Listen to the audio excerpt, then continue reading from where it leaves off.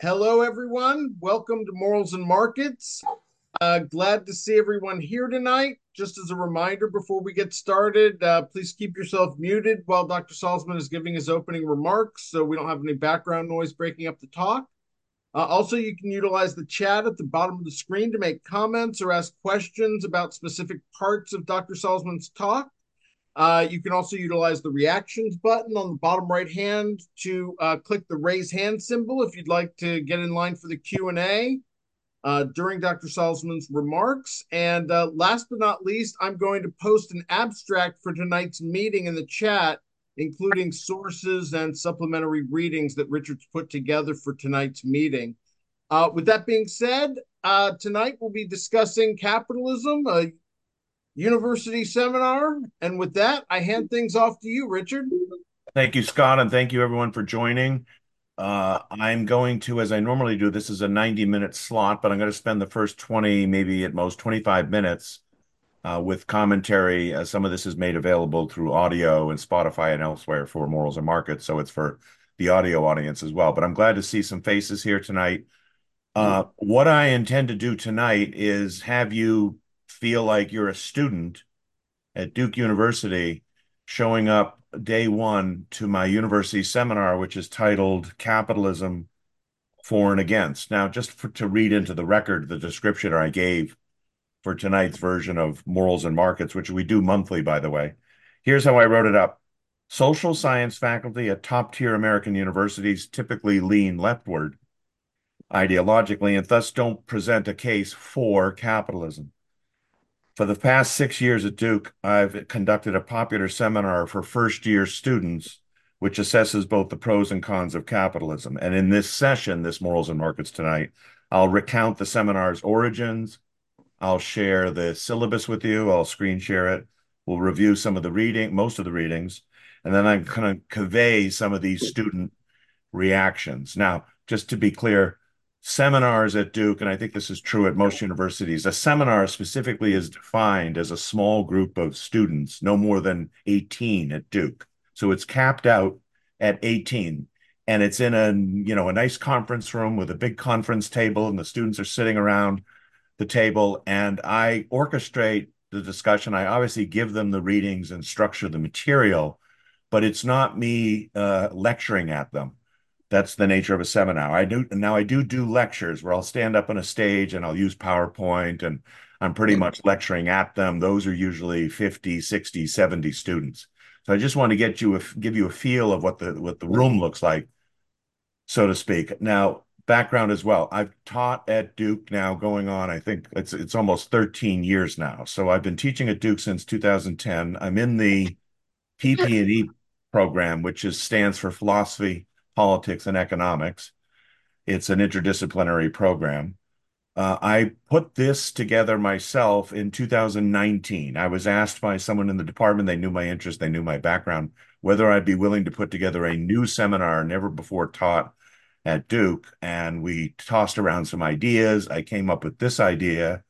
They liked the idea. It did have to get approved by a curriculum committee at Duke.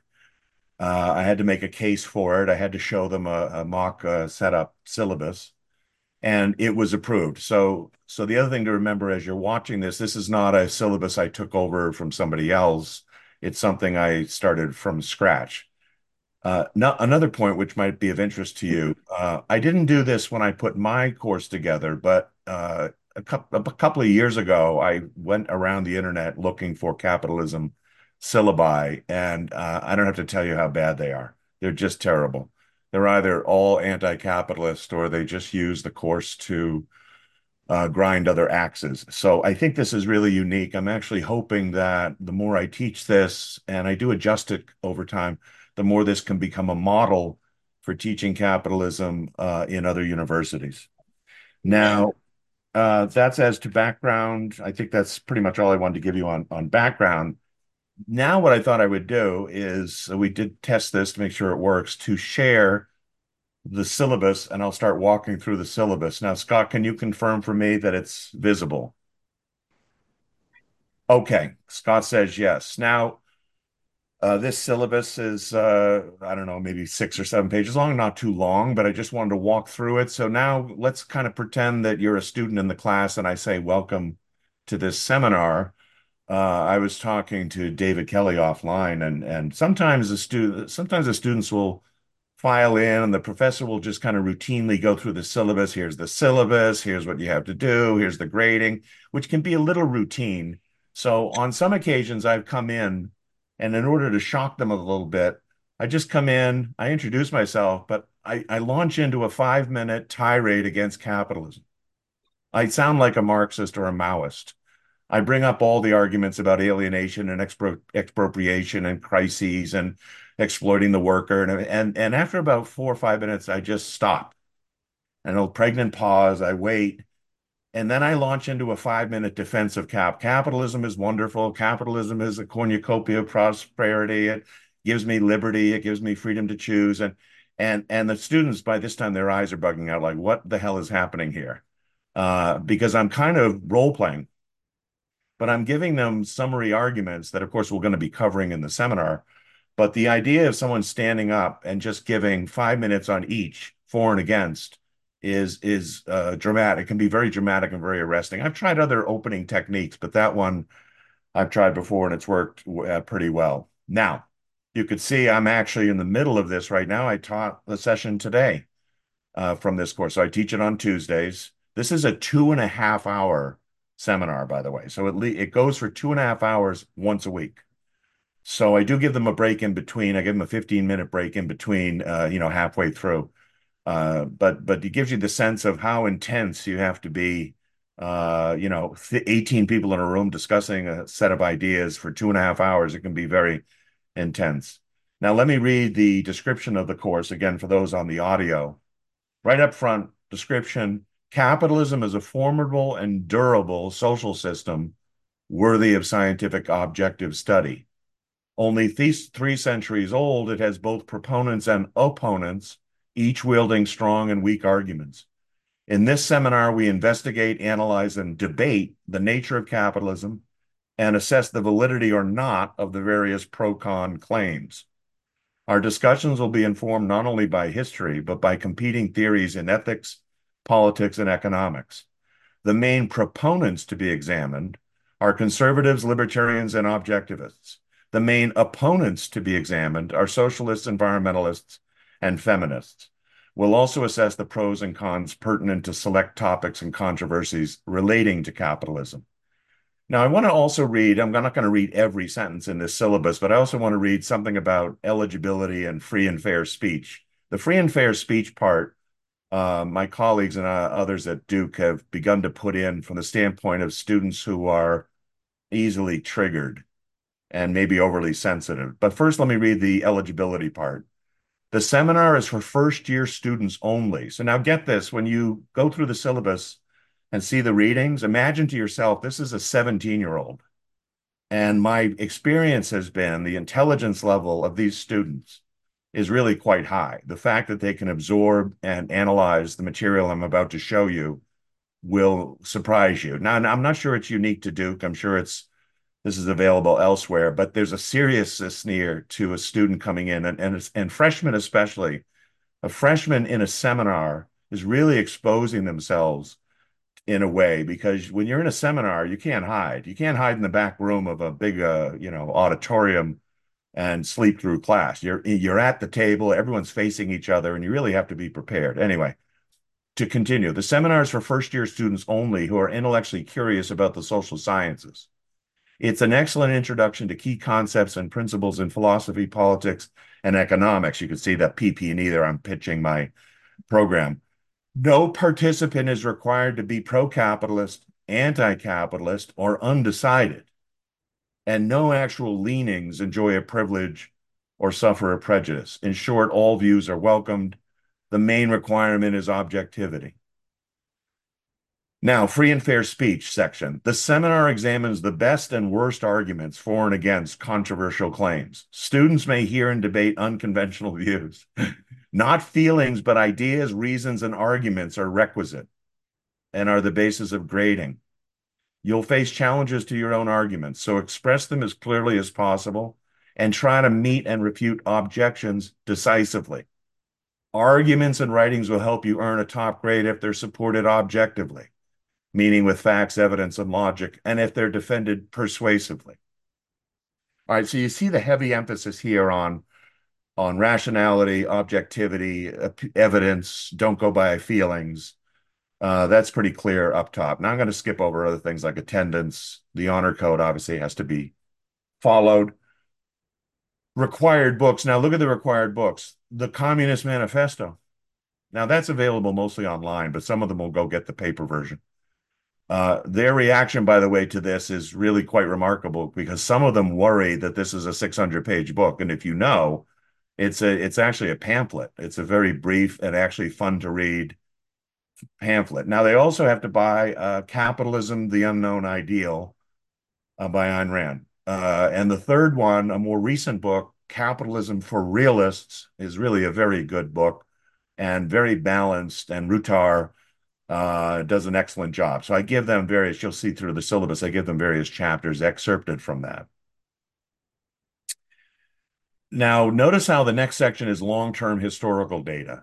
This is not a heavily quantitative or statistical course, but I really encourage them to go to this link, and I encourage anyone listening tonight, actually. Ourworldindata.org is a fabulous place to go and look for all sorts of data, not just on economics, on politics, on human development and things like that. And I created myself something called Exhibits of Capitalist Development, taken mostly from that database, with nice looking graphs and charts and things like that. I won't show them to you tonight, but when you see on the syllabus that green bracketed thing called Sakai, Sakai is just the name of the online service at Duke where the students can go on and access and retrieve readings and the syllabus and exhibits and things like that. Now, notice the grading, course evaluation. 15% of it is them speaking up in class in the debate. So that's a fairly big chunk. They also have 15% goes to 5 quizzes online. So you'll see as I show you the syllabus, after we've gone through a certain amount of material, I'll give them a quiz. It's mostly multiple choice, but it definitely makes them keep up on the readings. Now, the most interesting, I think, part of this is the fourth requirement. Notice what it says, also 15% of the grade. Short, 300 words or so, written comments per section of the syllabus. Now, that's delivered online before we meet. So this encourages them to read the material before we meet. And these comments are all available to each other. They can all see each other's comments.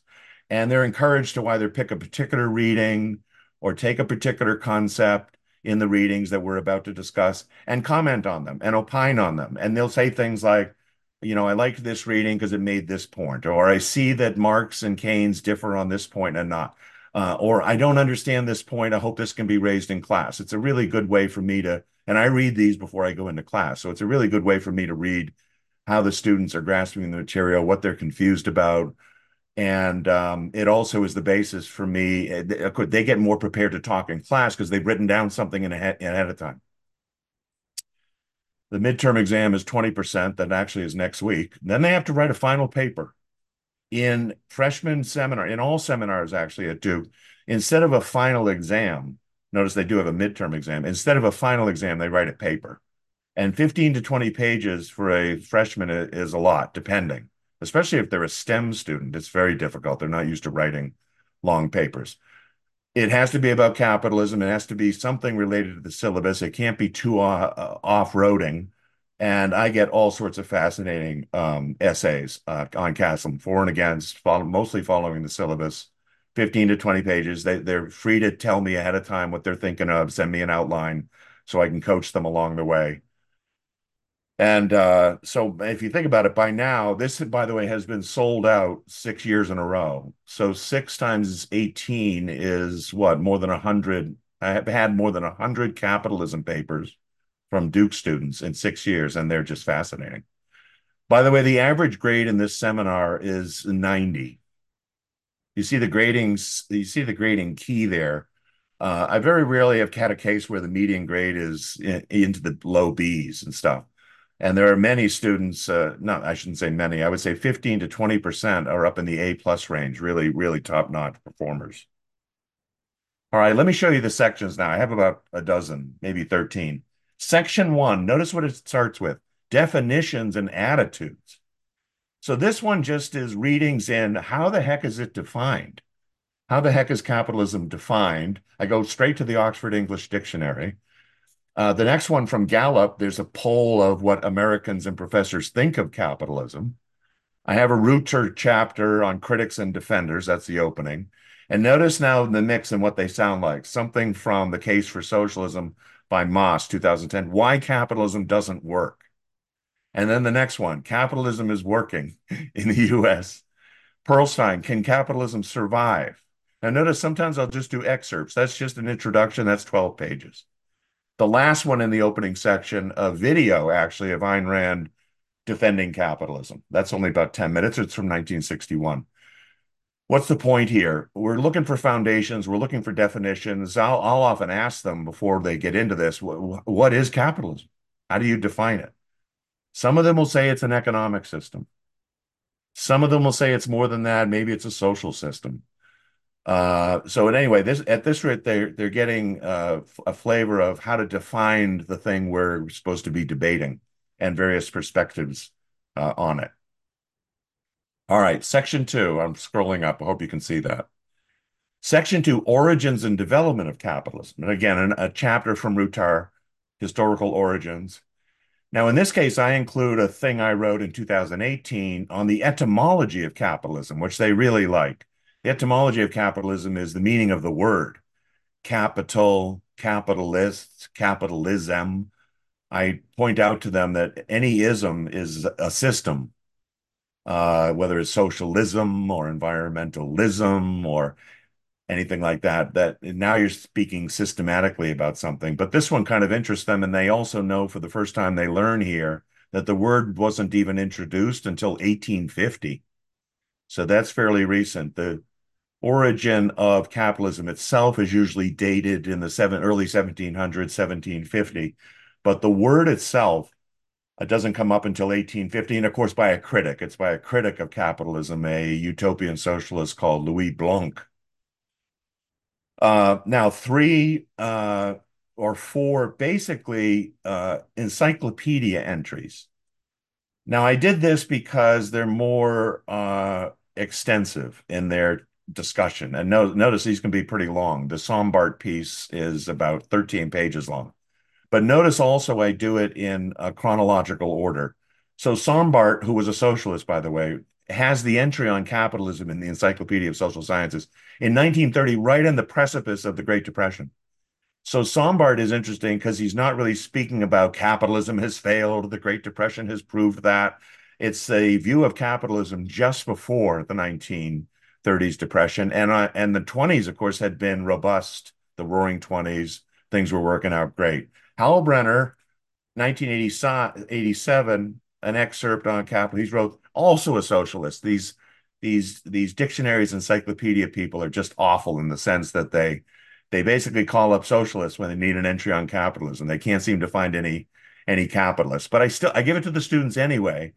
And you'd be surprised. I have found that the Sombart and Hellbrunner entries are remarkably objective. They're not so nasty that they lead entirely toward dismissing capitalism. Now, the 1993 entry, if you know, Robert Hessen is a well-known historian of capitalism and other things, economic historian, but also an objectivist. So here's the first time they get a survey of capitalism. It's only 4 pages, but it's very good, from the Fortune Encyclopedia of Economics from Robert Hessen. And then Smith, just a capitalism entry from Wiley, more recent, 2017. Now, section three was not in the original seminar. I only included this starting 3 years ago, and I'll tell you why. I found it very interesting. At this point, I would have just jumped into the Marxian critique, which comes next. But as I was teaching it the first 3 or 4 years, I found a lot of interest students had in what I call the psychology or the spirit of capitalism. In other words, they might call it the social, the cultural aspects of it, not political, not economic, but rather the idea of how does it feel to be in a capitalist setting. And of course, there's lots of arguments that it's awful, that it's anxiety ridden. that it's terrible, that capitalism is alienating us and all this. So all those kind of things come up. But if you look at the readings I've given them, they're all over the place. The funniest one they read is by Hamilton called I picked up the first name, but it's called Affluenza. And a book called Affluenza, When Too Much Is Never Enough. The argument here is that capitalism makes us obsessed about buying stuff and buying stuff we don't need, almost to the point of it being a sickness. And so instead of influenza, affluenza, the affluence being a problem. And then Mises, though, Mises, psychological resentment toward capitalism, an excerpt from Anti-Capitalist Mentality. Berger, Capitalism and the Disorders of Modernity. Berger's interesting because he's a conservative. And we'll come to conservatism later, but Berger is basically complaining that capitalism is too fast moving, too secular, too modern, but it's not a Marxist critique, it's a religious conservative critique. So it's the first time the students kind of get the idea, well, conservatives might be having a problem with capitalism. Now, the next one is turned out to be very controversial. It's the one they talk about the most. It's from Edith Packer, who was herself an objectivist. And the essay is from 1984, The Psychological Requirements of a Free Society. This one is enormously controversial. And the students will spend, half an hour arguing about it. She lays out 5 character traits. I won't go through them here, but 5 character traits that she said are kind of essential to a person feeling comfortable in a fast moving, changing capitalist society where you have to take responsibility, self-responsibility. And I tell the students you can take these 5 things that Packer has given us and you can flip it and say, well, if you lack these things, you're going to feel anxiety ridden under capitalism, or you're going to want to pursue some other system that makes you feel more comfortable, makes you feel being taken care of, that kind of thing. The Money Making Personality by Rand is also in there. Notice it's personality driven. And if you remember that essay, she has Smith and Jones, 2 different kinds of young people, and their attitude toward making money versus taking money. The Buchanan piece. Now, Buchanan is a Nobel Prize winner from 1986, an excellent economist. He passed away in 2013. But notice what his is: afraid to be free. Dependency is desideratum. This is an excellent essay. In 2005, Buchanan, who was pro-capitalist, was noticing that even though the Soviet Union had declined and even though capitalism supposedly won, people were still afraid to live under capitalism. So he himself was beginning to see that there's some kind of psychological problem here, that even if we solve the economics and politics of it, you're still going to get people resisting being in a capitalist setting. So that's a fascinating essay. The next one is by Tara Smith, also an objectivist. Money Can Buy Happiness. That one includes a lot of things about friendship that the students really love. This essay it has a lot of personal stuff in it, which is nice. It's also a long essay. There's about 13 pages, but this one by Smith, the students really like a lot. Now, the last one, Sandel, is Harvard, a real critic of capitalism. He thinks that capitalism contaminates everything. So it ends with, obviously, capitalism is terrible. Capitalism, how markets crowd out our morals. It ends that section. So I hope you appreciate what that section is. One of my favorites to teach, and again, it wasn't part of the seminar at all until about 3 years ago. Notice then they get a quiz. I tell what the quiz is on, sections 1, 2, and 3. So that's a lot of material to get in a quiz. Next, now the setup of the next 4 go like this: the Marxian critique, and then the critique of the Marxian critique. And then I'm pulling up further, the Keynesian critique, critique of the Keynesian critique. So see, the way I put this together was, instead of having the first half of the seminar all pro-capitalism, I have the seminar toggling back and forth, not only within sections, but between sections, that you get a pro and con as you're going. I think this is much more effective than if we did it another way. Now, I'm going to go a little faster here because I want to get through all these sections, so I won't read through every reading, but you can see that section 4, it's the Marxian critique, obviously the Marxian critique of capitalism. And the first thing I think you should notice is, I mostly go to Marx. I go to the horse's mouth. I don't want too many summaries or secondary sources of Marx. We get Marx 1, 2, 3, 4, 5 times, right? Between 1835 and 1875. And I try to pick those that most pertain to capitalism, not the arcane economic stuff he does. And so This one about the book, the first one, by the way, Reflections of a Young Man on Choice of a Profession. Almost nobody reads that, but it is a remarkable account of Marx telling young students that they should not pursue their self-interest in career choice, that they should do what their parents say and what society wants of them. So it's a perfect setup for the Marx you're going to get later in Politics and Economics, where he's a collectivist and a socialist. They do read the Communist Manifesto. That's the third reading. The 1865 reading is about how capital exploits labor.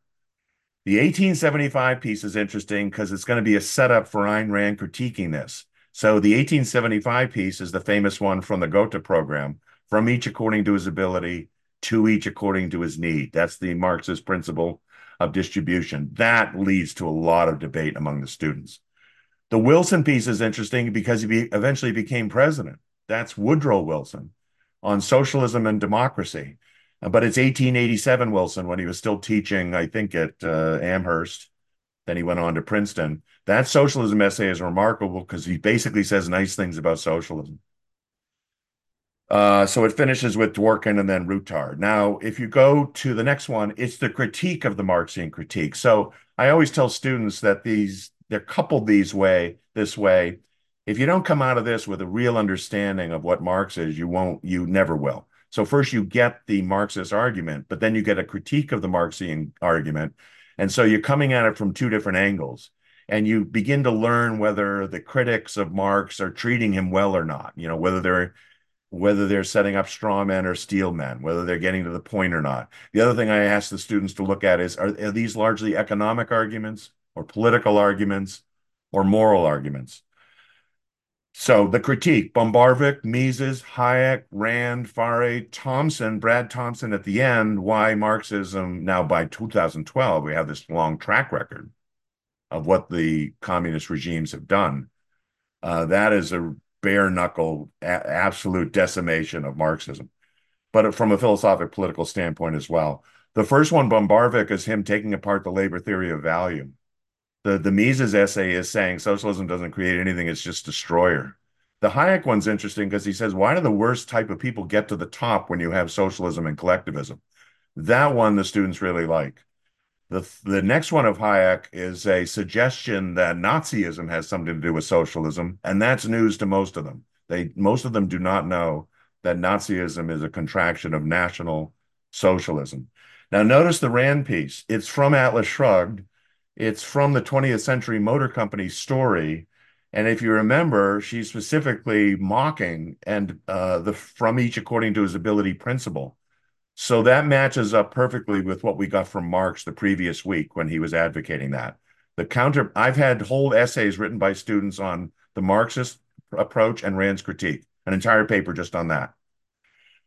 Uh, okay, another quiz. Now we go to Keynes. The Keynesian critique, notice this is also chronological.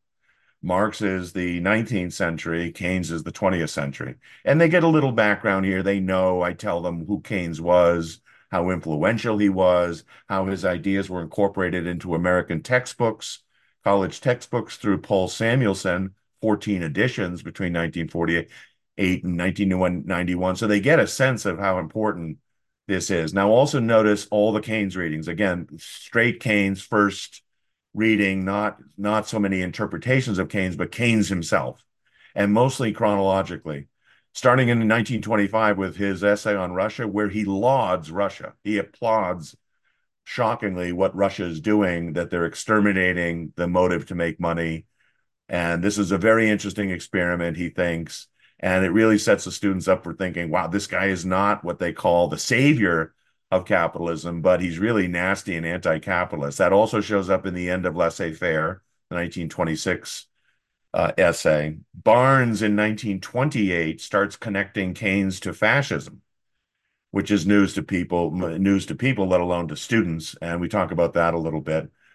So more on Keynes, and then an excerpt from Croce, who is a Marxist professor who's issued this book recently saying Keynes is against capitalism. This is a very good book because it's countering the argument that Keynes came in to save capitalism. At this point, the students are starting to realize, hey, I've heard something about Keynes before. They might not have read Marx, but either in Econ 101 or in social sciences classes in high school, they heard something about Keynes and they know that he's dominant in current economics, or to a large degree. The critique of the Keynesian critique, notice Rueff, Mises, this is starting post-war, 1947, 1948. Rand, I have the meaning of money from the money motive speech from Atlas. That's Francisco. The reason I do that is Keynes has a lot of critiques of what he calls the money motive. He literally calls it the money motive, this idea of greed and how it makes capitalism crash and burn. So again, counterposing Rand here against Keynes on the meaning of money, and money is not the root of all evil, but the root of good, is very powerful. This is the one I taught today. So I just finished teaching this section today. Skousen refers to the decline of Keynesian economics and the rise of supply-side economics in the 80s and 90s under Reagan.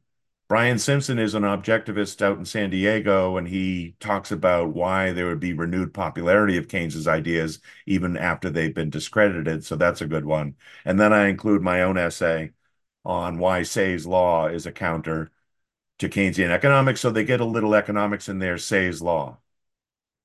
Again, a quiz. A quiz will come Friday. Next week, they'll have a midterm exam. And then spring recess. Now, three in a row, all arguments for capitalism, but of varying degrees of success. So, section 8, conservatism. Again, I won't read through all these, but the usual suspects: Friedman, Hayek. Now, I put Rand in there, but Rand is critiquing conservatism. So the Rand essay is conservatism and obituary. Then Crystal, then Gilder, then Kirk and Opitz, they're all conservatives who are pro-capitalism, but they're saying, look at Kirk Crystal, only 2 cheers for capitalism, not 3 cheers.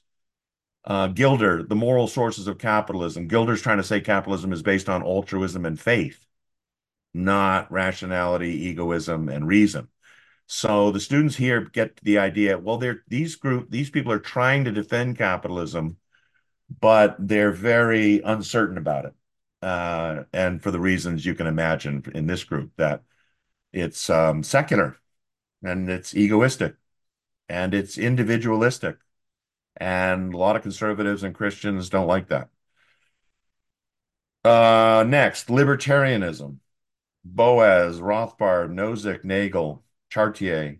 Now, here I picked ones that particularly had essays about capitalism, what they thought of capitalism. So notice Rothbard, capitalism versus statism. Uh, Nagel, the Nozick one is very interesting from 98. Nozick, by the way, was a Harvard political philosopher, a libertarian. Why do intellectuals oppose capitalism? Chartier and others. The essence of the libertarianism one is that many of them lean toward anarchy and believe that all states are necessarily misbehaving. So the students get this idea of, wow, there seems to be an argument for capitalism which says it only works when there's no state. And many of them are very suspicious of that argument, but many of them are surprised as well that the libertarians aren't for, and some of them are, as constitutionally limited government, or they just have this non-aggression principle. They don't have any deeper philosophy underlying it. And that's what Nagel argues. If you look, 1975, Nagel, libertarianism without foundations. That critique was very powerful. Nagel basically said libertarians are just saying be pro-liberty, but they have no ethical, epistemological, other foundations.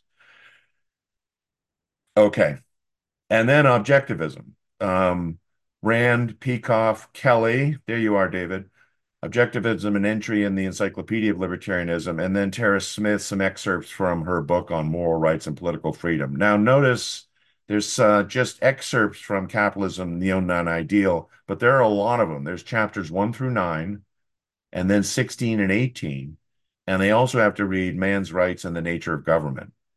Now, notice the Peikoff one from Objectivism, the Philosophy of Ayn Rand is just chapter 11. So they don't get the full context of what's in OPAR. That would take too long. But that's a very good chapter, and it's a long one, too. That chapter is about, 34 pages or so. So it's just the chapter on capitalism in Peikoff. Sometimes the reaction to this one is, well, isn't objectivism just like libertarianism? Why are we reading objectivism? It sounds a lot like libertarianism.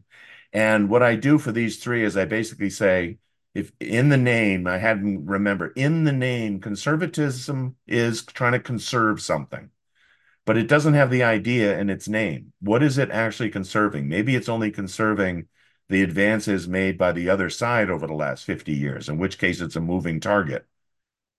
Libertarianism, I tell them, liberty is in the name. So they're more ideologically branded, if you will, than the conservative is. But they're also, emphasizing liberty with a cacophony of different underlying tributaries. When I get to objectivism, I say, it does have a capitalist argument, but the root of it is objectivity. So here I bring back the idea that it's well named, that its specific brand is objectivity, but objectivity in the purpose of the seminar for defending capitalism. So that's helpful to them. Okay, the last, filling this out now, section 11 is religion. This is another section I did not have in the first 3 or 4 years. It came up so often among students. I assume mostly because they were either religious or conservative, and they're very interested in whether religion is generally pro-capitalism or not. Now, in this particular case, I felt the need to try the three main religions. So these aren't essays just about Christianity or, say, Catholicism and religion. If you notice, it has Christianity, Judaism, and Islam. So the last one is titled, "Is Islam compatible with capitalism?" It also has the famous argument from Max Weber that the Protestant work ethic is central to capitalism. That's obviously religion and capitalism. Muller's essay is very good, thinking about the Jews and capitalism. I have an essay in there called Holy Scripture and the Welfare State from my book. That chapter shows that many of the dicta and many of the principles in the Bible support the welfare state. And to the extent the welfare state is not capitalist, there's a kind of tension there for someone saying capitalism is held up by religion. Environmentalism comes next. Sometimes the students are surprised to have this categorized as anti-capitalist. But we talk about that, and we talk about the readings. These readings, if you notice, are a mix of pro and con. Capitalism and Ecology by Foster is definitely capitalism sucks. Klein, This Changes Everything, Capitalism versus the Climate, that is capitalism sucks. But Epstein, Alex Epstein, an objectivist, and Schellenberger and Salzman, I have the 8 stages, are pro, and Schwartz, Peter Schwartz, The Philosophy of Privation. You see that it's roughly half of those are environmentalism is anti-capitalist, and the other ones, capitalism is against the environment. And notice the last one, very telling. Kill capitalism before it kills us. By the way, when I first put this together, and sometimes the students react this, when I first put this together and submitted it to the curriculum committee, someone jokingly wrote back and said, "What do you mean for?"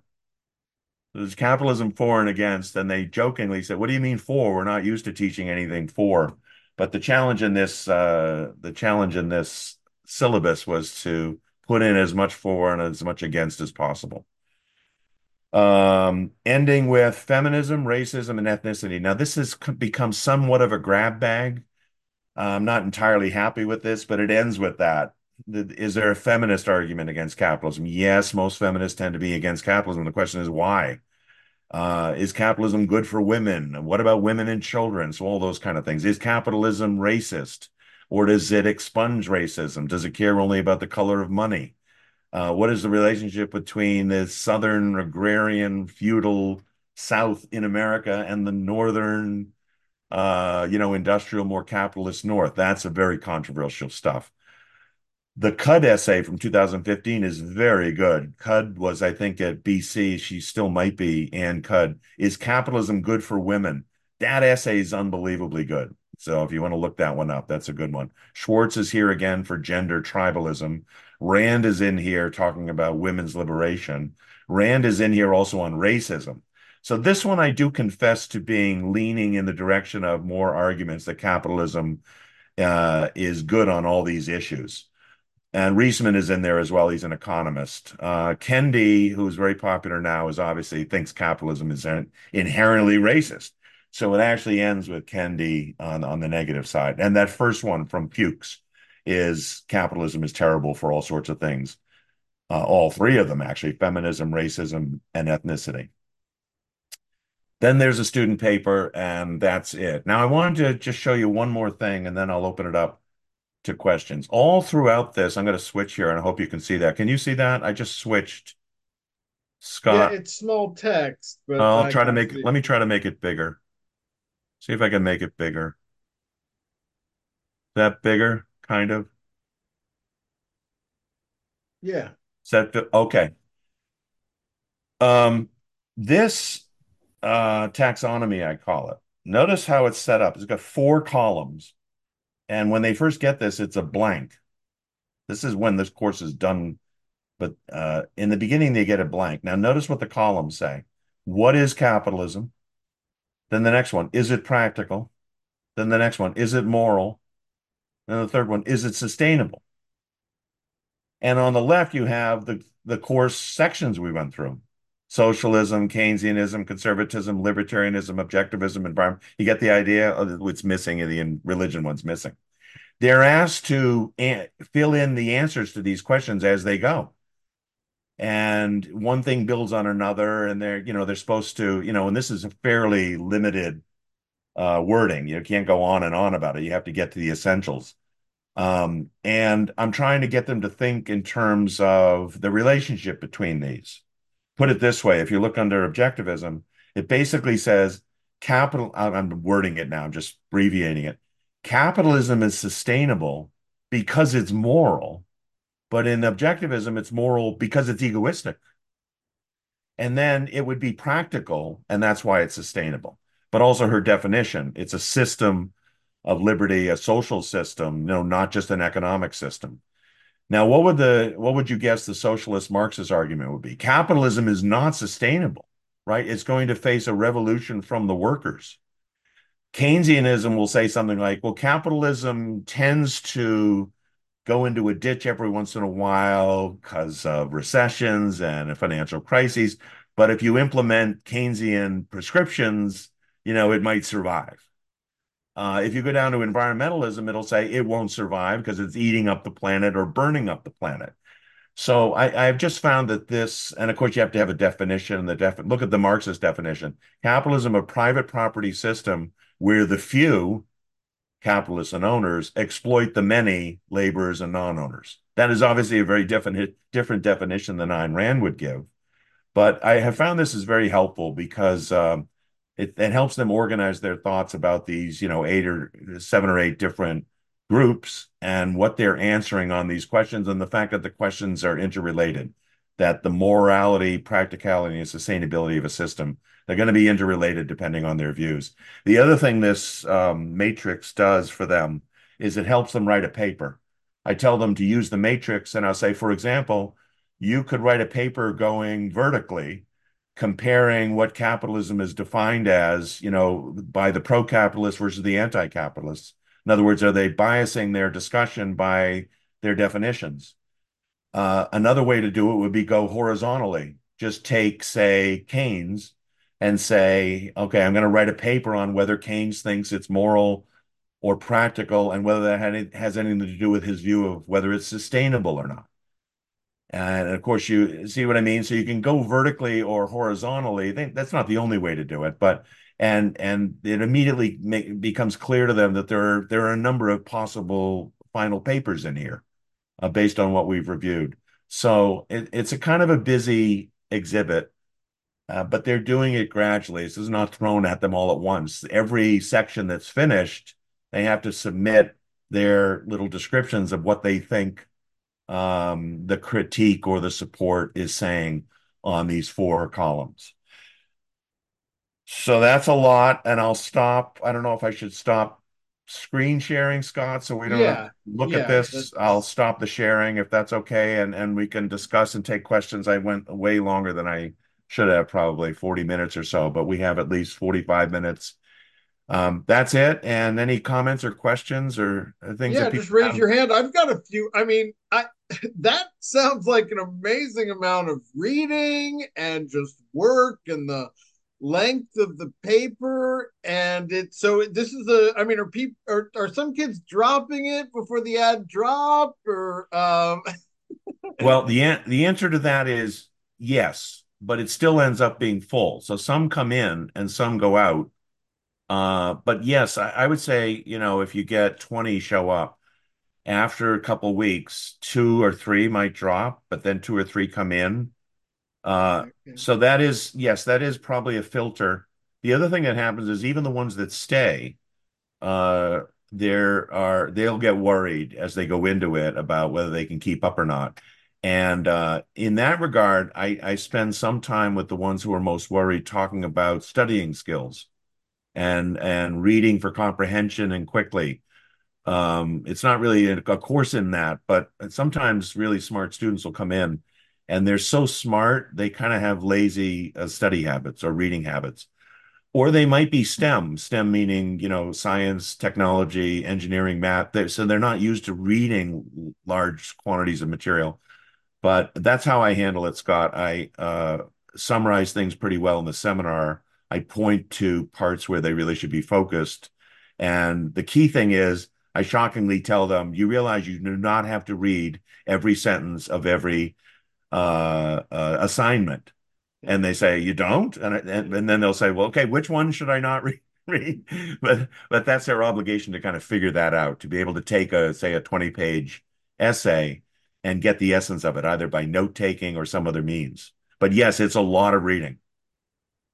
Yeah, it's great that there's so much interest in it. Let's go to Mitchell. I've got some other questions about, capitalism as well, but go ahead, Mitchell. Yeah, so it's good to see you, Dr. It's Salzman. great to see you again. This is a It's former Duke student, if we can admit that, Mitchell. Good to see you again. Yes, good to see you again too. Yeah, I just reached out to Dr. Salzman today because I'm actually visiting Duke next week, so Yeah, hopefully I'll get to see him in person. we'll see each Um, other. Yeah, good. so my question is not that I'm just a little upset that you didn't teach this class when I was there. Okay. So my Right. question is why Yeah. wasn't it taught then? Because it seems like a lot of the readings, and it seems like you've shifted the syllabus quite a bit. A lot of the readings that I remember, some of them are definitely in there, but definitely like a lot more Mises in here, a lot more straight to the source type of stuff, a lot more Ayn Rand, a lot more Keynes, some Rothbard even, which I know I don't really think you touched when I was there. So I'm curious why the shift and Well, yeah.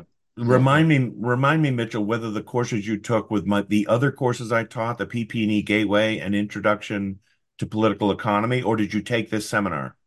I took the Intro to Political Economy, Yes, the Capstone, yes. and the Distributive Justice Well, thing. that explains what you just asked, because those had some of these readings in it. You're absolutely right.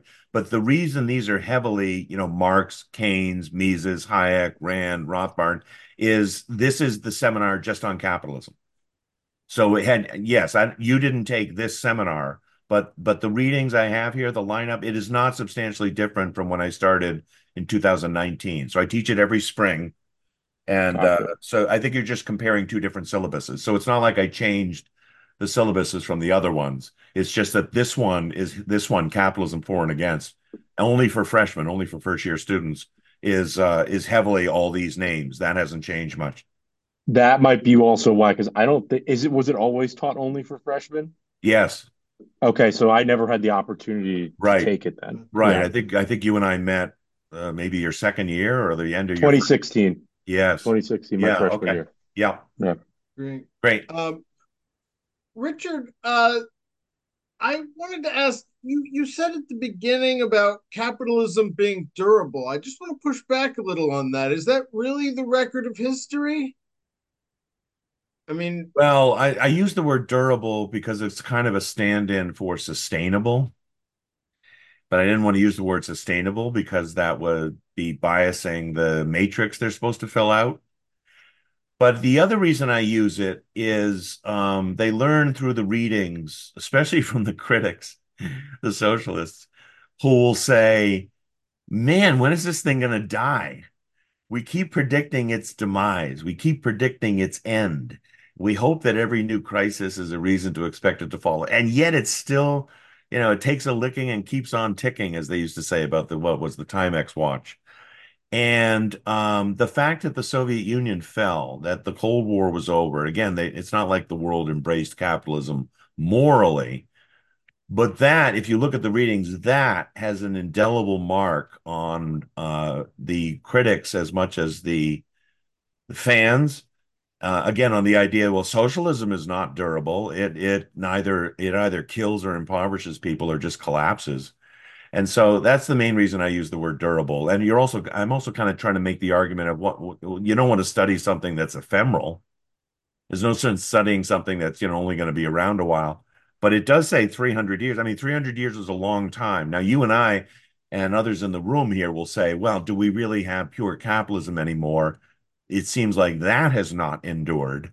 And that's certainly a debatable point, too. But that's the main reason I use the word durable. That's fair. And Thank notice you. also, and notice also the very first sentence says social system. And most of them think of it as an economic system only. So that's me very upfront kind of hinting that there's more to capitalism than just the economics and politics of it, that they're going to get something about the psychology of it and the cultural aspects of it and other things to it, much closer to the broader objectivist definition of the system as a social system, a broader concept for encompassing all political, economic, cultural, and psychological. Great. We have Atlas Society founder David Kelly with his hand raised. David? Yeah, thanks, Scott. Richard, when I saw up at the beginning of your presentation that feminism was listed as one of the main, you know, lines of criticism of capitalism, I was saying that seems de minimis. I mean, it's kind of a, you know, Uh-huh. small thing. But when you got to that point in your syllabus, I realized it was more identity politics as such, Uh-huh. which includes feminism, but also, all kinds of other things. Racism and ethnicity. Yes. Right. That's what, yeah, So, it is kind of a catch-all for, well, these particular groups are harmed by capitalism. yeah, Blacks or women, so they hate it. Uh, right. I think And it's, yeah, go ahead. there's an entire, uh, cultural explanation. In terms of assumptions, collectivism, the victim, psychology, victim mentality, and so forth. Right. So, yeah, I just wanted to clarify that. But I also wanted to ask you a much more general question. Um, I was a teacher in a previous life, and in some ways, I'm still a teacher. Um, my experience has been people in academia who have a job and are expected both to teach and to write, to produce research and to teach their classes. And I was talking with a friend of mine just today about, many, many people seem to have, one or the other is their primary goal. Uh-huh. And, some people love writing and teaching as a means to getting ideas for writing. Some people love teaching, and ideas are just ways of sharpening their acts to be a better teacher. You strike me as someone who does both, but I was really struck by, as you went through your syllabus, about all the care you take, working out something for your students. And I'm just more of a comment, but if you could comment on, what drives you to create these wonderful syllabi. That's a good question. I think actually in terms of my interest and being at a research institution, the emphasis is on not only research, although primarily research and publishing, and secondarily teaching. I do enjoy both, and I know I feel that way because if I'm doing too much teaching, I feel a little bit uncomfortable that I'm away from my research and I'm not finishing that paper I want to finish. But then also when I'm writing, lonely, you know how lonely it can be, David, writing, and Yeah. you're in a little bubble and everything. And then I want to get out and talk to people and teach students and everything. So I do go back and forth, and they're like mutually reinforcing. I think I have heard not only that I have a lot of reading and maybe too much, so I'm always conscious of cutting back if I can. My weakness is I'll find some great new essay and I'll want to add it, and I haven't I don't delete something else. So I do keep track of the page numbers per week to make sure they're not in excess of some number, but it could be cut back a lot. But I think the other thing is it every time I put the syllabus together and tweak it or change it a little bit, it's structuring my own knowledge in a very helpful way. It's structuring my own, and I learn more and more when I'm teaching it. But yes, some of it is to make it more digestible by the students. I think I'm conscious of the fact that there's a lot of pages. So the more I give them a structure that makes logical sense, and they can hang it and they all interrelate, that the sheer volume doesn't overwhelm them. It's easier for them to see the structure of it. So if this was the same number of pages, but organized kind of haphazardly, it would be really taxing on them. So I think that's the other thing I do. I think the reason I have this level of detail and structure is I'm kind of conscious of the fact of not wanting to overwhelm them. Yeah. Well, thanks. And I'll just say I wish I'd had you as a teacher at No, one of my schools. thank you, Dave. Thank you, Dave. Yeah, Thank you. I think my main challenge is to shrink it a little bit. So it's a little, this needs to be cut probably 10%, Yeah. maybe 15%. Yeah. Great. Well, next, I recognize the name from some of the top articles from our site. Will Thomas, good to see you. Good to I see you, will. Scott. Good to I see you, will. Richard. Great to see you. Good to see you, Kate, too. Um, I just I noticed that you make a usually in your syllabus in each of the sections there's like a pro part and a con part, Uh-huh. Right. Yeah. critique. Yeah. But I did notice in the objectivism section Yeah. there wasn't, and I wondered whether it was just hard Uh, to find a decent critique, or you felt that uh, it's obvious that so many different cultural forces are against objectivism that it's obvious it has critiques. I don't know, but can you comment on that? well, I hadn't thought of that. I'm glad you mentioned that. Okay. Because you're right. In the conservatism and libertarianism section, there's pros and cons, but not, you're right. It's not in objectivism. I have to think about that. You think it would be strengthened by that? I think it would. I'm trying to think of a representative one or two. Here we are adding to the syllabus again. But yeah, what would you say is the best source? A libertarian critique or a conservative one? Because we can get, I know you could get both. I don't know if a Marxist one would work. They tend not to engage at that level. The critiques I've noticed are mostly from libertarians and conservatives. So, yeah, I can't think of one off the top of my head, but I'm going to think about this now because that's a really good question. Just And look for reviews of the Atlas Shrugged movie, and anti-Rand people are coming out of the woodwork. yeah, Will Wilkerson wrote an essay, Why I'm Not an Objectivist, oh, okay. I'm going to write this I down. believe.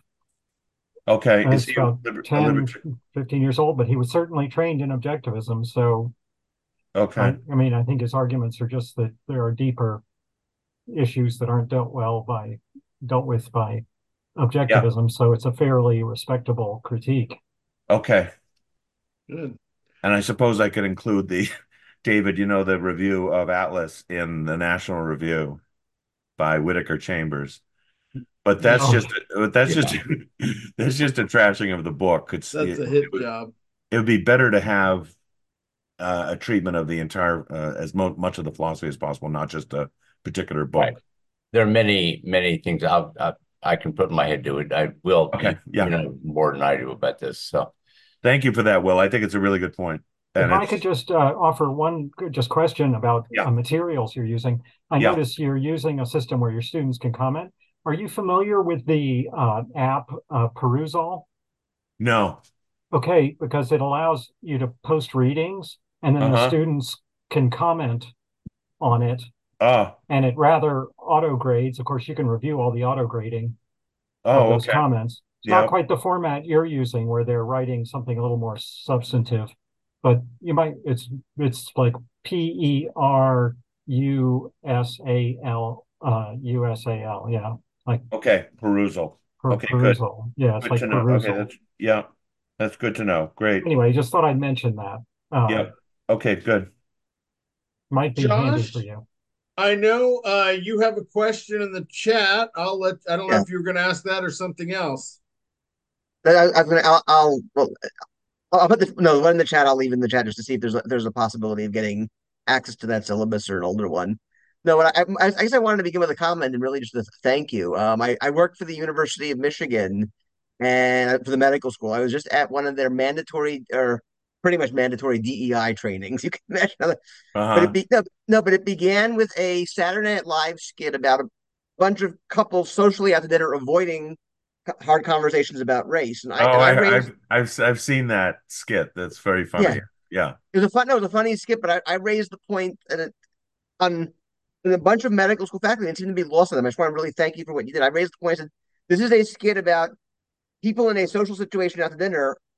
If I'm out with a bunch of friends and we're all liberals, we're all conservatives, we're all, we can all share the same point of view. And that's fine. At dinner, we don't have to make every argument on every point of view. But for our students, we owe them something like your syllabus. We owe them very different viewpoints. And I just wanted to really thank you for bringing that many different viewpoints. Bringing Ibram Kendi and ran to the same syllabus. That's very rare, and that's incredible. Um, and for the students to wrestle with it, and I felt like my point was just absolutely lost when I tried to make that argument.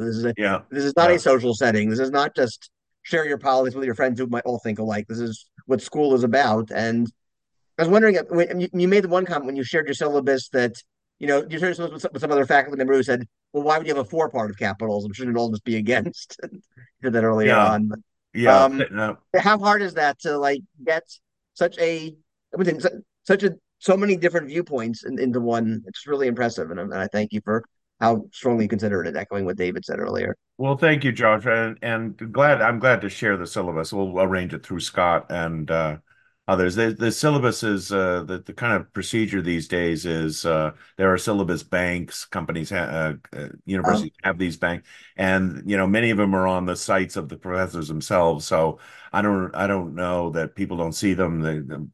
Publicly they do. I'll tell you something that a couple of reactions to what you just said.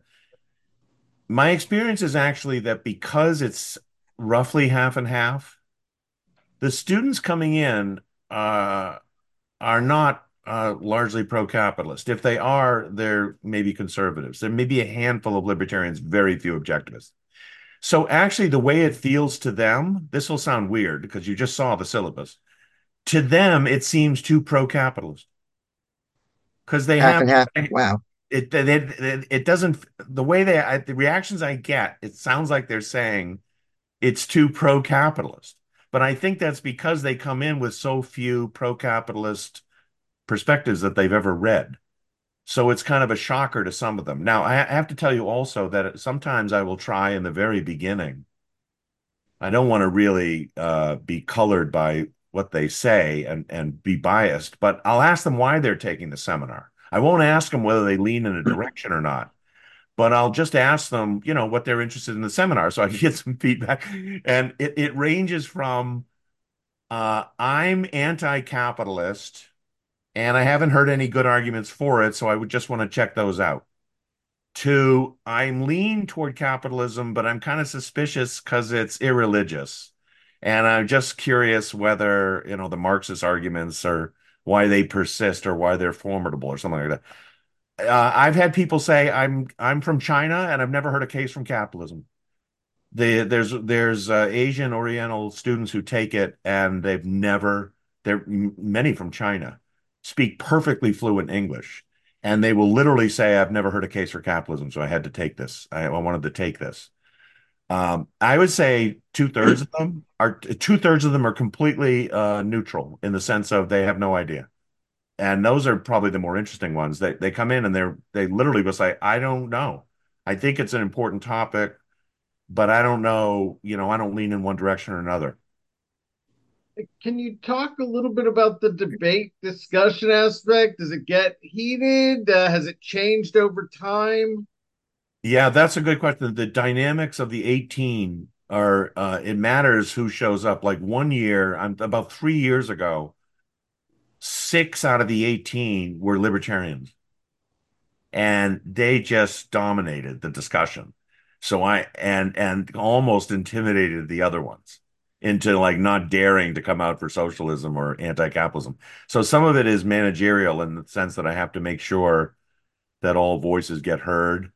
And but that's rare. It's usually this mix that I just described. Now, the other thing that happens is in the first couple of weeks, they talk to me, which is really not ideal. In other words, we're in a circle, right? And when the students want to say something, they'll address it to me. And what I'm trying to get them to do is address it to each other, to start talking and arguing with each other. And that happens about the third, fourth week into it with some maneuvering and suggestions on my part. Someone will say something and they'll saying it to me, and I'll say, "Does anyone want to respond to what John just said, or does anyone disagree with what John just said?" Then they start talking to each other, and that dynamic gets very good. Or the other thing is those commentaries they have to write ahead of time online before they go in. I encourage them to start reading each other's comments because I read them all as a professor. But I say to them, after you write your comment, you might want to poke around and see what the other students said in their comments. And then finally, the dynamic that really develops at the end, like in the last third of the seminar, which is very fun, is the students start, and they're very much attuned to this more than I am. The students start categorizing each other. So, if Sally leans left and Joe leans right toward capitalism, Sally and Joe, soon learn that, and they'll sometimes pitch their arguments toward each other for that reason. And then, of course, the rest of the seminar learns that. But I try to get them away from the idea of, I try to get them on the idea of read the ideas and see whether you agree with them or not. Don't, do performative things trying to, you know, outrival or best their colleagues. And they're mostly pretty good about that. The thing that's hardest for freshmen to do is to be text based. So you see these readings, and they really have to be trained to come in a seminar as much as possible. It's very difficult to do. And when they're commenting, say things like Mises points out on page 52, that the psychology of capitalism is this. That is something, as you know, David, a senior would be much better at, or a graduate student would be much better at. Whereas the freshmen aren't, they'll read the material, but they're not good at uh, they haven't been trained yet, and they're not good at making their comments in relationship to the text and the material. They'll often just use it as a springboard to start talking about other things. And sometimes you can't tell whether that's because they're just not rigorous in their reading and commenting, or whether it's because they didn't read the material. Great. David, you have your hand raised? Yeah, I just wanted to make another pedagogical point. Richard, I think that the idea of getting students to talk directly to each other rather than to you as the God in the room is hugely important. I always, it took me a long time to realize that when I was teaching. But, when they talk to each other, if they're talking to you, it's like talking to their parent. Yeah, You know, yeah, you're in a different level yeah, altogether. yeah, That's not real. They're going to graduate and go out into the real world. Well, they have to actually talk to other people yeah, yeah. uh, Right. who Yeah, are their equals, their peers, sometimes their bosses. But right, um, I used to tell people, don't write for me, right. write for your reader, because you graduate.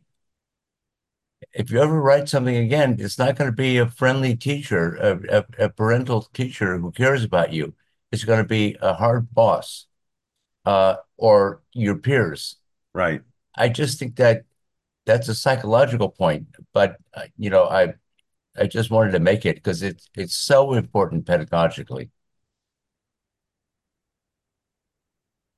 Yeah, the other thing I've heard repeatedly having to do with self-censorship, shyness, feeling intimidated.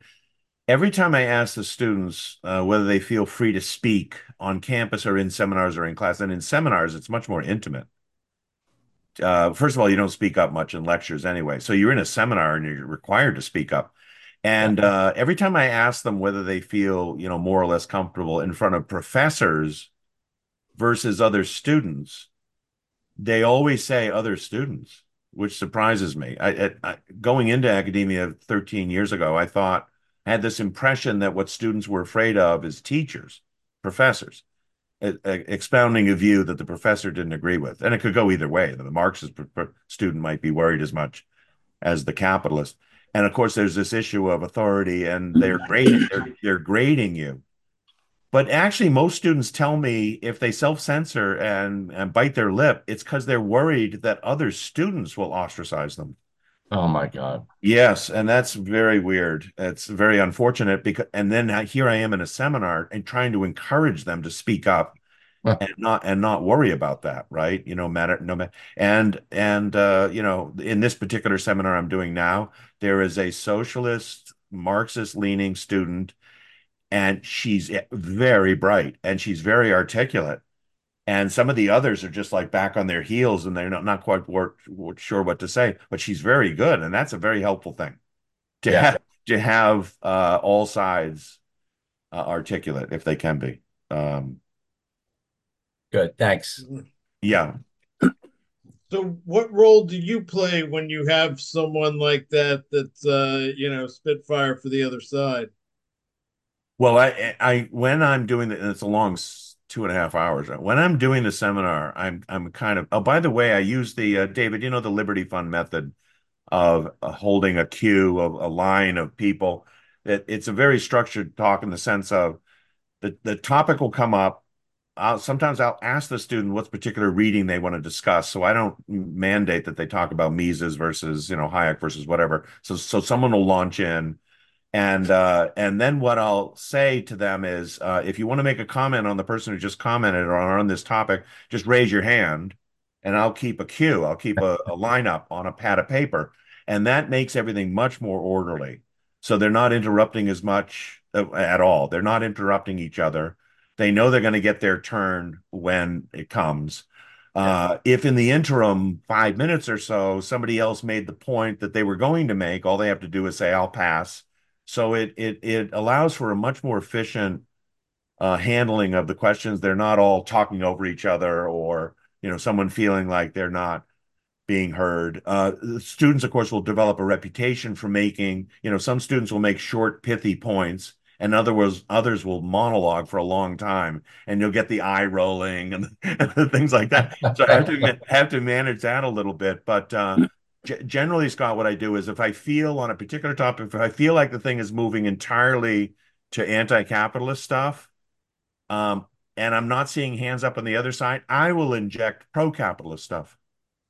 And then if I see the thing moving toward, wow, these are all like pro-capitalist comments and everything's hunky-dory and this system is wonderful, I'll just dive in and say, well, why can't the minimum wage be? And you'll laugh. If you saw me doing this, you'd laugh because you know who I am.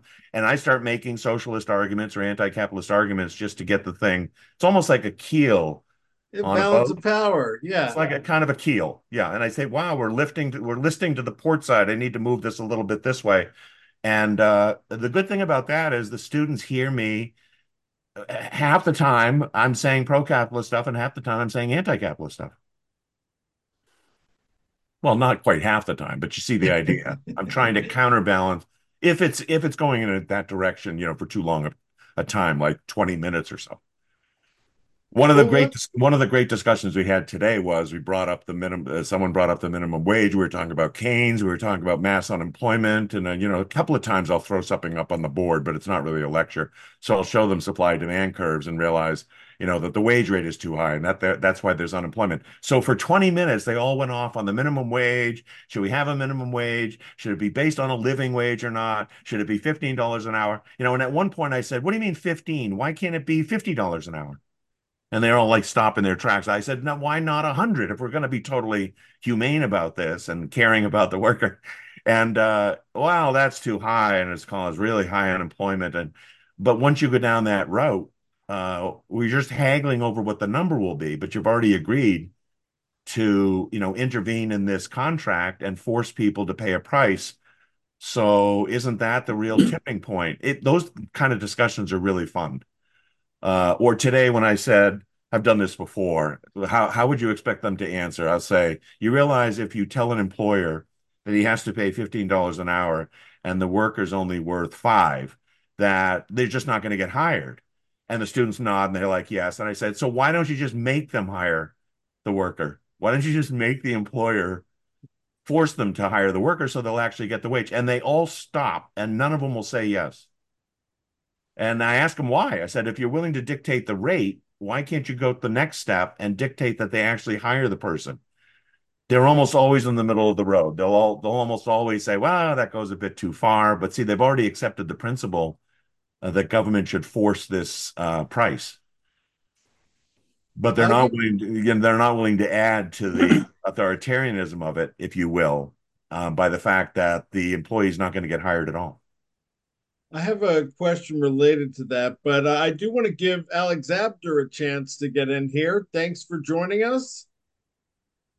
You'll have to unmute yourself. Very Thank you. good. Yes. I apologize. It is Alexander. I rushed to get in. I was a little late. Okay. Um, uh, Just I'm trying to rather pronounce it young and I'm phonetically. very thank you.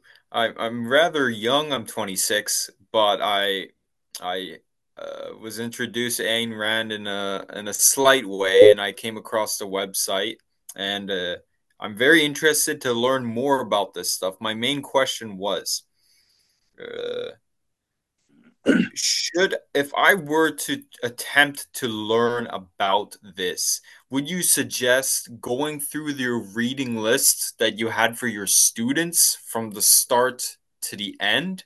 Or should I read Atlas Shrugged and some of Ayn Rand's works beforehand to really just get like a good grasp on it? Like, how should I really pursue it? I think if you're interested in Ayn Rand's philosophy and ideas, the second route is much better. The first thing is whether you like fiction more or less than nonfiction. Unfortunately, she has both. I tended to start with the nonfiction, so I read The Virtue of Selfishness and then Capitalism, the Unknown Ideal first. So the first one is on ethics. That was written in, I think, 64. Capitalism, the Unknown Ideal was written in 66. Those are very good books for nonfiction, at least starting with. But if you're more interested in the fiction, I would start with The Fountainhead.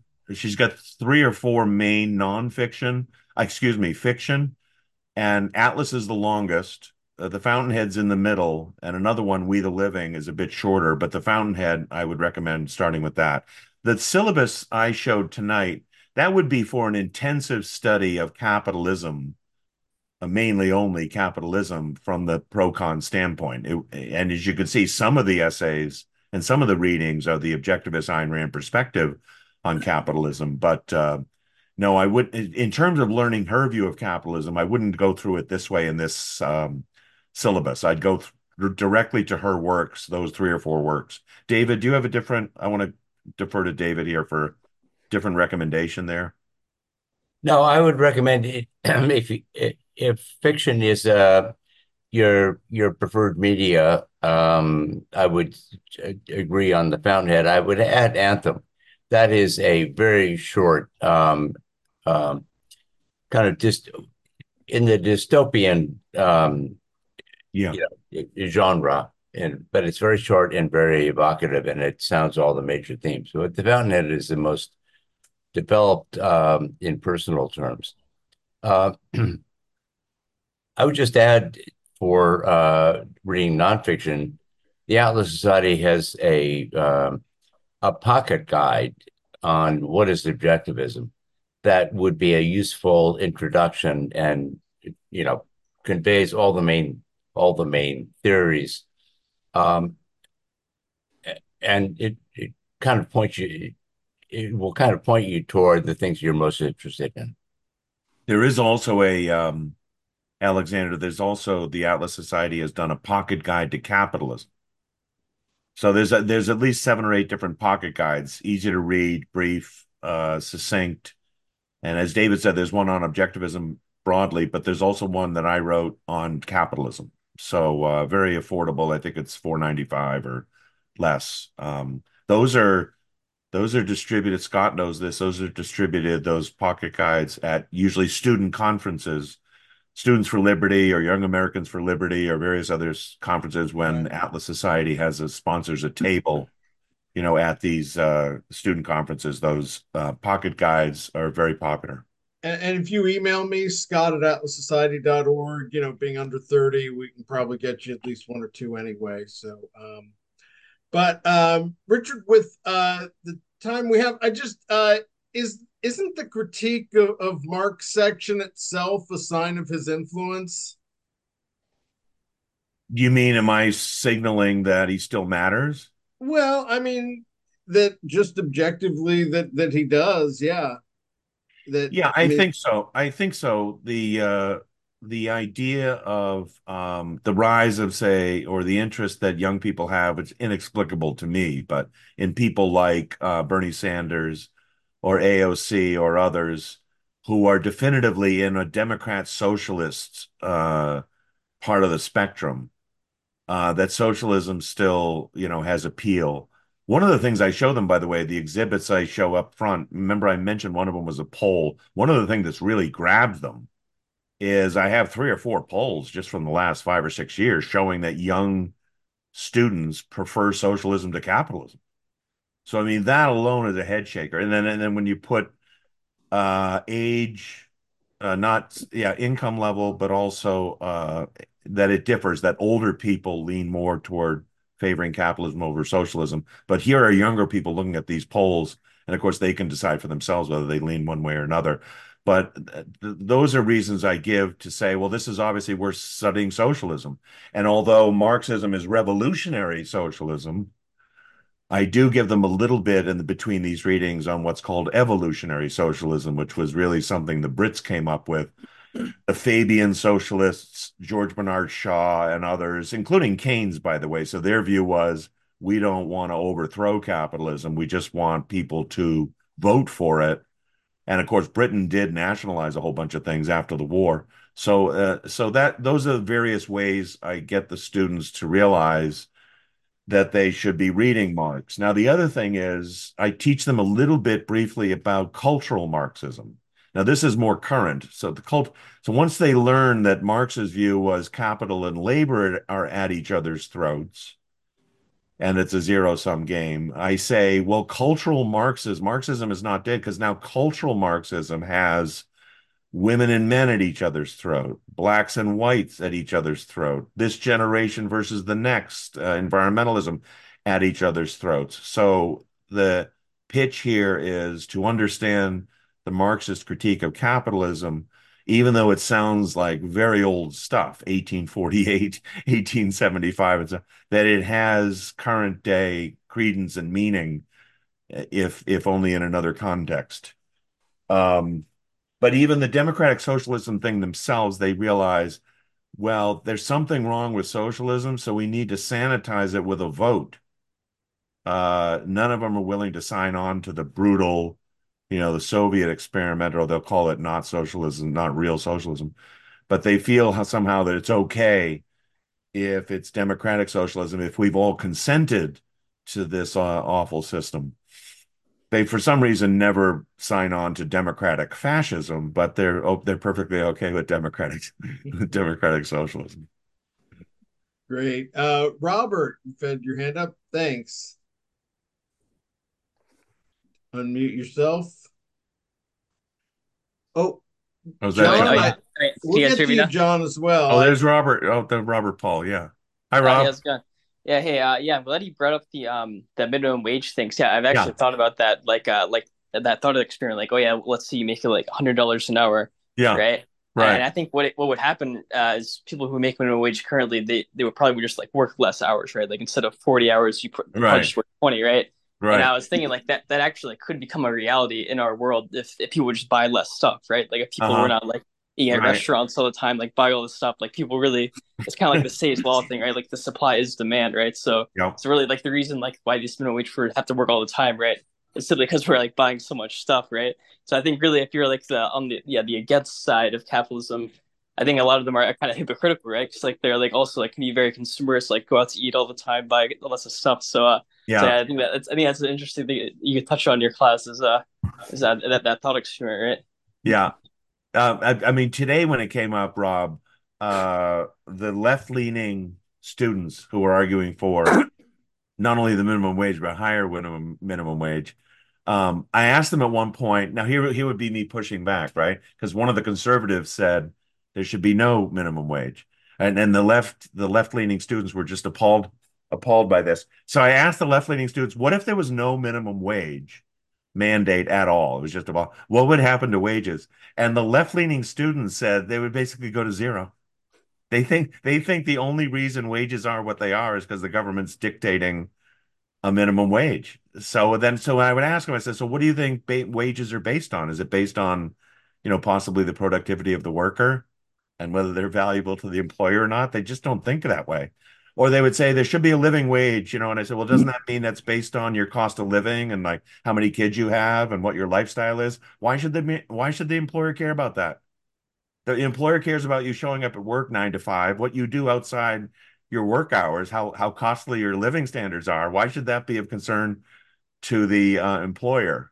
So that gets them thinking a little bit. Well, yeah, because Why? I think it's still 725 right now. I think it's Yeah, pretty so unheard of yeah, that people actually make that low. I mean, like most like things that I've seen that stores like, oh, we're hiring like 12. I've never seen anyone advertise like, oh, we'll pay you like $8 an hour. And I feel like it's pretty rare. right. It's But the states themselves, half the states this year raised so there's state level minimum wages as well, and if they're above the federal rate, which most of them are, you are mandated to pay that. So like in Seattle or something, it's $15 or $18. So yeah, I said it's like half said like half the states have it. I think that's about right. Yeah. yeah, it's about 22. Now you reminded me of something else also, because one of the fascinating things, you know this, Rob, because you know what's in the manifesto. The Communist Manifesto, right in the middle of it, even though it's a document calling for revolution. Remember, it ends with workers of the world unite and basically take over the capitalists and expropriate the expropriators. That's the language. So it's a very violent message. But right in the middle of the Communist Manifesto is the 10 famous planks. And I say to the students, now look at these planks. One of them says there should be a central bank. One of them says there should be a graduated income tax. One of them says the government should take over the schools and be public schools. Now, when you think about that, those are reforms. They're bad reforms, but they're reforms of the capitalist system. They're not an overthrow of the capitalist system. And the other thing the students realize is, oh my gosh, 7 or 8 of the planks have already been adopted under the welfare state. So that's another. Somebody asked whether, they ask about why are we studying Marx? They see right in the manifesto that it had the influence not only of causing things like the Soviet Union and Mao's Red China, but of enormously influencing the welfare state, because we've adopted, most countries, Britain and elsewhere, the social welfare states have adopted 7 out of the 8 planks. And that is an eye opener to most students. They do not realize where those ideas came from. I wanted to make sure to get to John. He had his hand raised manually. Yeah. So go ahead, John. Hey, can you hear me okay? I can, Yes. John. Yes. Oh, good. Okay. Good evening, everybody. Hey, Professor Salzman, I appreciate it. This is a terrific discussion. I love your Good. I love your syllabus. Good. I'm actually a retired economist. I taught at UNC Chapel Hill there.